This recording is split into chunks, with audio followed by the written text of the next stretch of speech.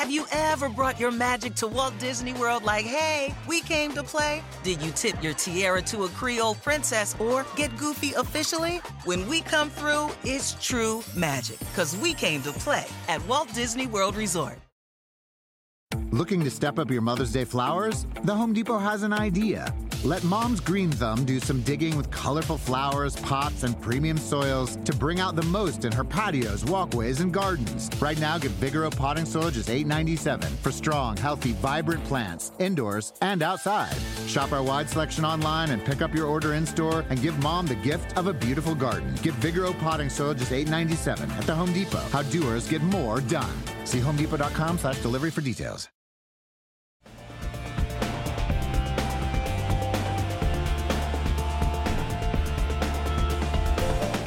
Coming up, Lav and I talk about what we learned last week in Los Angeles and who needs to work on something before we get to Augusta National. Welcome to the Golf Central podcast, brought to you by the new P770 from TaylorMade. Why practice a draw if you've got a fade? If you can hit it high, why master the stinger? Because the key to better golf is having options you can count on. That's why TaylorMade took everything they learned, making P790, the forged face, the speed foam, and all its DNA, and put it into a smaller package. Introducing P770. Let the sibling rivalry begin. Available at your local golf retailer or TaylorMadeGolf.com. Use promo code GolfChannel for free 2-day shipping on any other order. Lab, I want to talk about the Zozo Championship and what we learned from that, but getting right to it, and I don't know really how much we learned from this, but I want to touch on Tiger Woods simply because on Sunday, before I left Los Angeles, I was taken on Sunday as Tiger Woods and Phil Mickelson sat on the tee about to tee off about 1 million strokes out of the lead in a rain. It was gloomy. There were no fans. They got their butts handed to them by someone named Adam Long head to head. And it struck me that this is probably the last time that we're going to see them paired together on a Sunday on the PGA Tour. And in my mind, going through that, it was an anticlimactic end to, look, we can call it one of the best rivalries in golf, and I know it is, but over the course of their history, they haven't had many head-to-head Sundays. They haven't. I mean, Doral in 05 was probably the best one. They met 2012 at Pebble Beach when Phil dusted Tiger in the last round. That was kind of the turning point, I think, in their relationship. Are you saying they're never going to play again on Sunday on the PGA Tour? I think they're going to play together. Now they're not going to be vying for the title, but they could be in a position like they were at the Zozo Championship where they're just playing out the string on what was yet another disappointing week. No, I think there is that opportunity, and there's going to be plenty of times when they get paired together on Thursday and Friday because there's going to be tournaments that are just starved for attention, and that's the way to get attention because everyone's going to want to tune in and see that simply because it's entertaining. And again, I'll go back to, this is one of the best rivalries in golf. I mean, we can sit here. It's one of the only rivalries in golf. No, I'm talking more in the history of golf. Golf wasn't invented in 1996, so I think we need to look beyond that. Certainly, Gary and Jack. It was a pretty one-sided rivalry. It was, but I think towards the end, and I'm going to call it right now and say this is towards the end, Phil made a game out of it. I mean, you talked about 2012, and he absolutely wore Tiger out at Pebble Beach on Sunday to win that event. And so I think later in his career, Phil got a better handle on it. Now, there's other things that factored into this as well. But the one thing that I came away with is, yeah, they might end up with another one of these Sunday pairings where they're way out of the lead and teeing off on number 10 in a rain paired with Adam Long. However, it only happened 10 times in their career where they were even paired together on a Sunday in the PGA Tour. That's 2.5 decades. So the math just wasn't there to begin with, even when they were in their prime. So I find it very, very unlikely that it's going to happen. Certainly not with a title on the line, but no, I don't think we're going to see that again. It seems clear at this point that Phil Mickelson is more comfortable leaning towards the PGA Tour champions, and we can talk about that going into the Masters. And I just don't know, when you look at Tiger Woods, and he was going through the motions last week at the Zozo Championship, clearly with Augusta on his mind, I just don't see how it happens, especially with anything meaningful on the line. Yeah, like last week at Sherwood, where Tiger's a 5-time winner, a 5-time runner-up in limited field action. Phil Mickelson is obviously comfortable playing in California. They were terrible last week. 77 players competed all 4 rounds. Phil Mickelson finished 76th. Tiger Woods finished in a tie for 72nd. We can look at all the stats you want, but what were your impressions on the ground? Let's start with Tiger. What were your takeaways? It was the first time we've seen him in a month when he missed the cut and shot 10 over at Winged Foot. Apparently he complained later of having some back stiffness that week. To me, that was the least of his issues. What was your takeaway seeing Tiger for the first time in a month? Terrible. Don't hold back, Lab. Just go right at him. Just they terrible. Were. By any metric, they were putrid last week.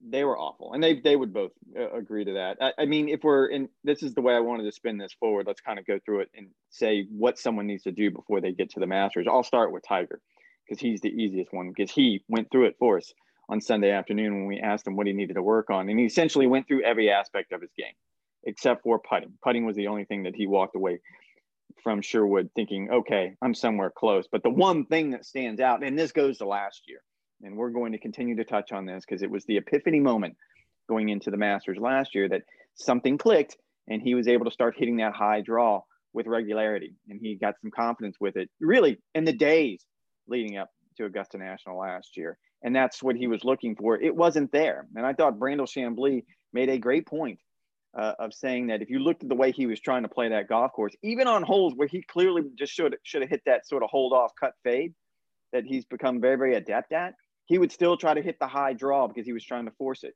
He was trying to get himself into a mood that even under pressure, he can perform this like he needs to at Augusta. He did not. His iron play was awful.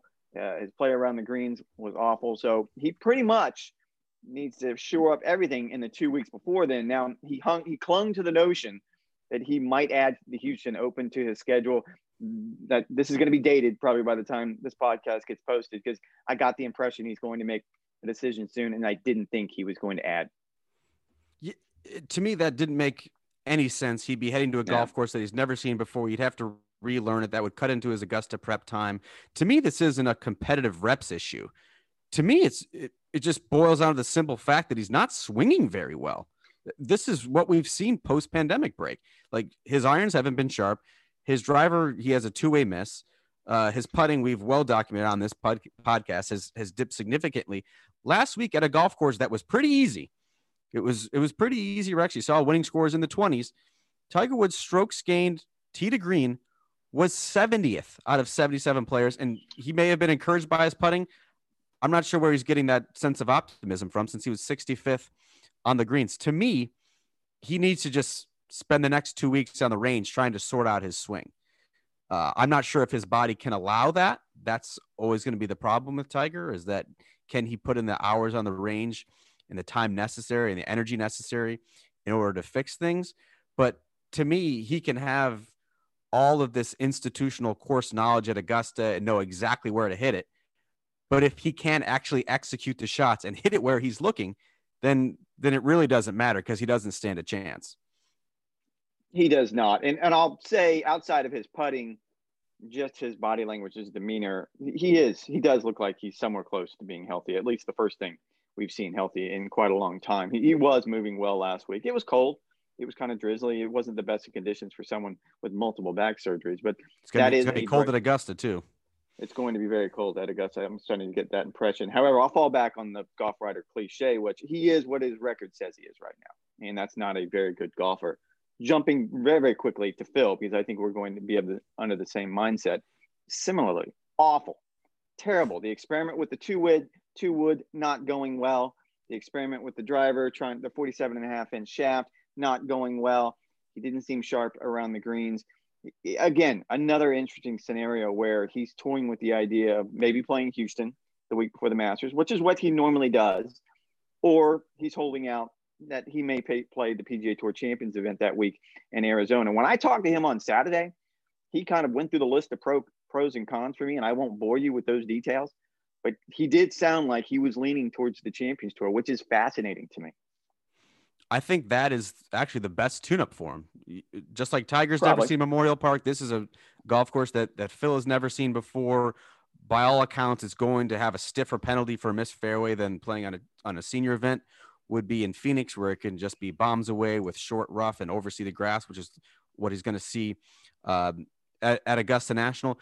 Phil just needs to roll into Augusta with confidence. And quite frankly, he hasn't shown anything against the young bucks on the PGA Tour to suggest that he's close to a breakthrough there. So if he can go to a senior event and wail away and get some mojo going with the driver and make some birdies and start to feel good about himself, to me, that would do him more good than having an early exit in Houston and getting a head start on his Augusta itinerary. I think he just needs to feel good. He's not going to wear himself down with 54 holes in a cart on the PGA Tour Champions. To me, that's the best move. I still don't think he's clicking in enough aspects of his game to make him a serious threat to win the Masters this year, despite how well he's played against the guys on the over 50 circuit.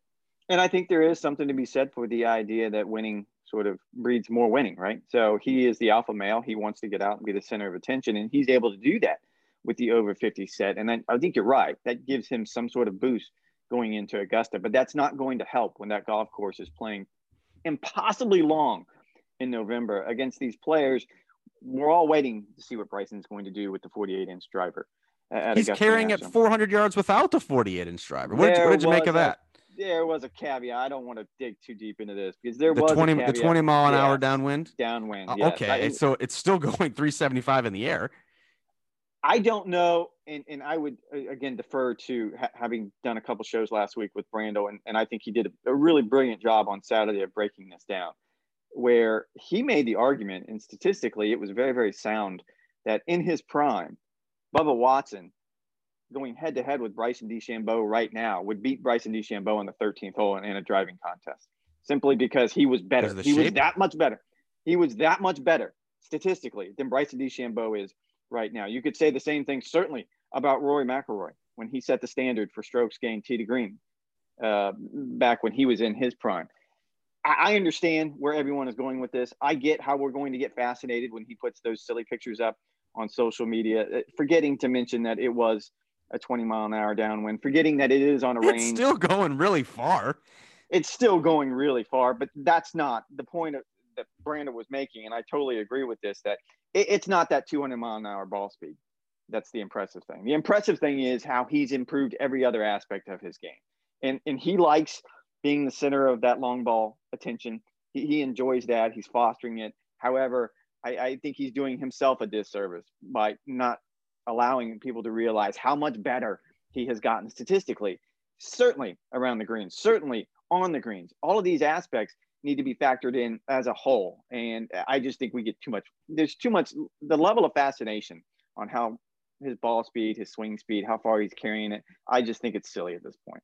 It is. It's gotten a little out of control. And look, he didn't win at Winged Foot because he hit it further than everyone else. Matthew Wolff on a number of holes hit it further than Bryson DeChambeau did. Bryson won the U.S. Open because his iron play was outstanding, and once again he proved that he's a top 10 putter on the PGA Tour. You put all of that together, then you're going to have a U.S. Open champion. So when you look ahead to Augusta, he might be able to hit at 350. He might be able to hit at 375 and just have some stupid numbers into some of these holes that we've come to expect are going to be playing quite difficult for the guys. But if he's not wedging it close, and if he's not putting well, it's not really going to matter. When we talk about Bryson and the 48-inch driver, I will still say, and I want to be on record as saying this, that I still think it is an unnecessary risk for him to put that driver in play at the Masters. This is a rushed experiment that he doesn't have enough time to see how it's going to play in a tournament setting. This is something I'd love to see him do at Kapalua, maybe Torrey Pines, certainly in Phoenix. I'd like to see it for the 2021 Masters, but for this fall Masters with only a month to try and work it in, to me, it just seems unnecessary. He's clearly hitting it far enough. I just think that extra edge he's going to gain is not going to be worthwhile. I just want to be on record as saying that, Rex. On record, please clip that, Simon, because if he's going to choose to walk to the edge of the plank, we might as well just allow him to push himself into the deep abyss, simply because when Bryson ends up winning the Masters by 12 strokes, thank you, Simon, on the record. I don't want to focus on Bryson. Do me a favor, I'm kind of throwing this at you. When you look at last week's leaderboard, give me two players that gave you enough confidence heading to Augusta where you would walk back out on that plank that you love to live on and say, yes, these two should be numbers 1 and 2 on the list of favorites. 1 and 2 on the list of favorites. Okay, well, sure. Bryson's the favorite, and I think even though Justin Thomas's record isn't he great, didn't play last week, but all right. Yeah, and even though Justin Thomas's record at Augusta isn't great, I would still put him securely in that top 5. I'm curious to see how Dustin Johnson plays next week in Houston. Surely he's finished in the top 6 in each of his last 5 starts. Hasn't played in more than a month now, obviously because of scheduling and then the COVID issue.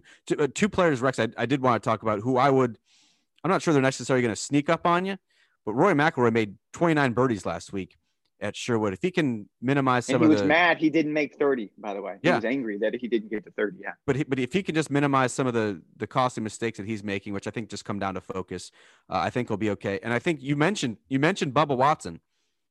Bubba Watson, 2-time Masters champion, tied for 4th last week at Sherwood. Per stats guru Justin Ray, Bubba Watson has gained more than anyone else in golf besides Dustin Johnson strokes gained tee to green since the PGA Championship. This is a guy who's playing some really good golf. His putting is always going to be shaky, but if he can just hold it together for 4 days, I think Bubba Watson is a super sleepy sleeper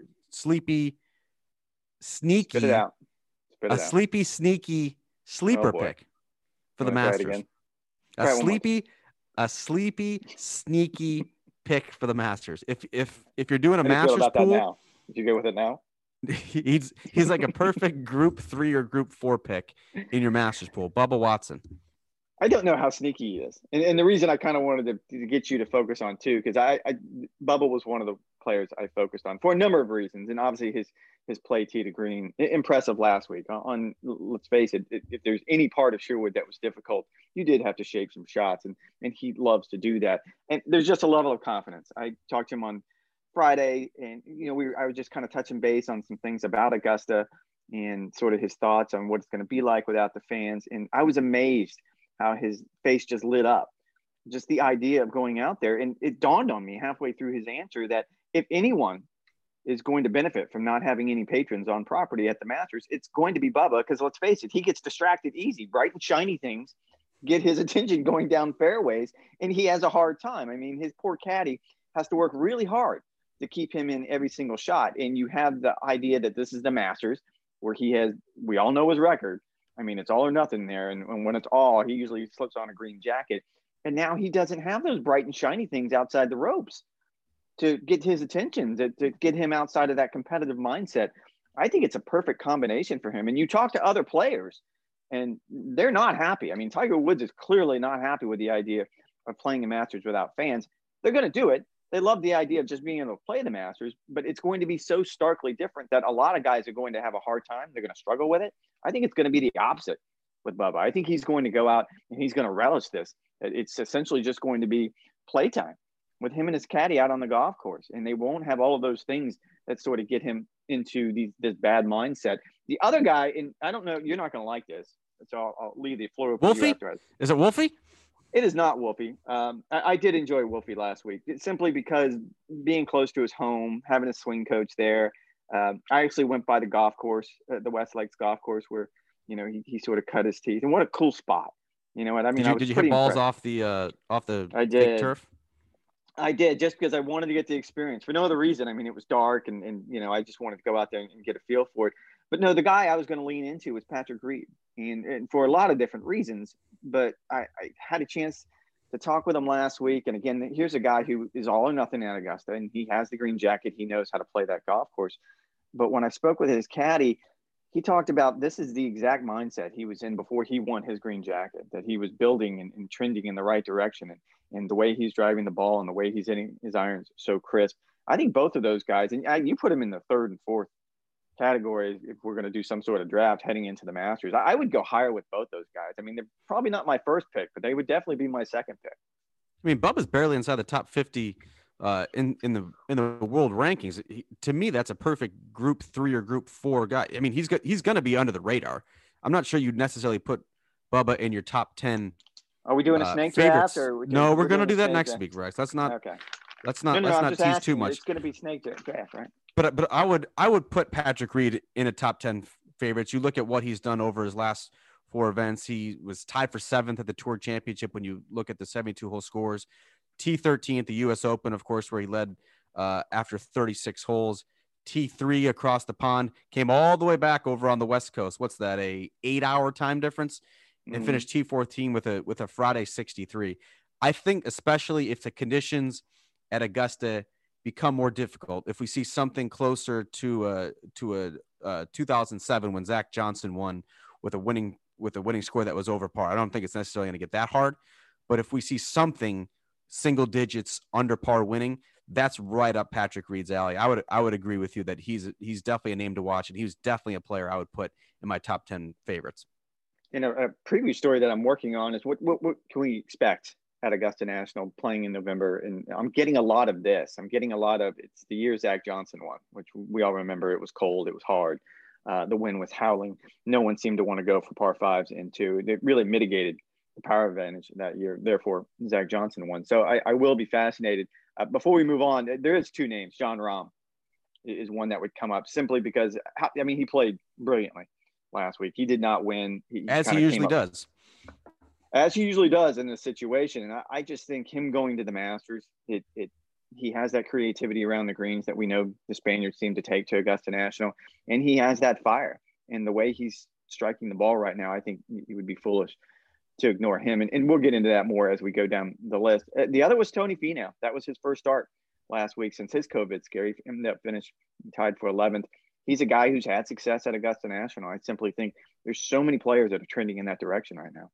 Yeah, I like the way that the field is shaping up here. I think, Bryson, you have to put him as the favorite just because of, if nothing else, it gives us something to talk about. But the way that he's played over the past several months, the way that he played at the U.S. Open, certainly, the way he played at the Shriners, and then taking a month off.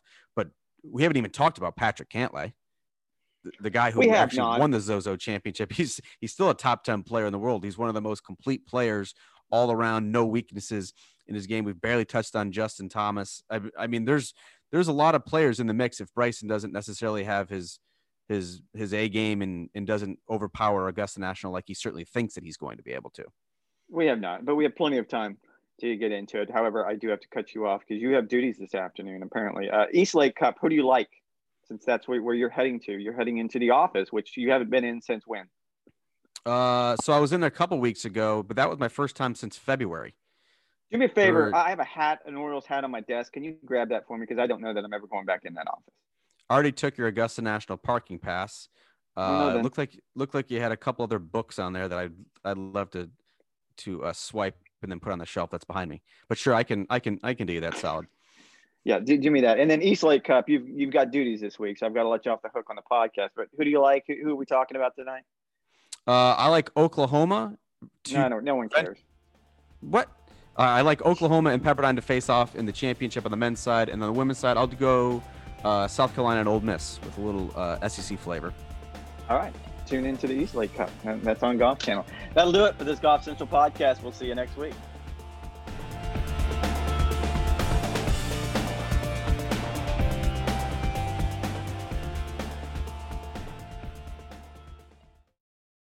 Life is a highway, and on it there will be many chicken sandwiches. But there's only one McCrispy. So go ahead and hit the turn signal if you know about this juicy gem of a detour.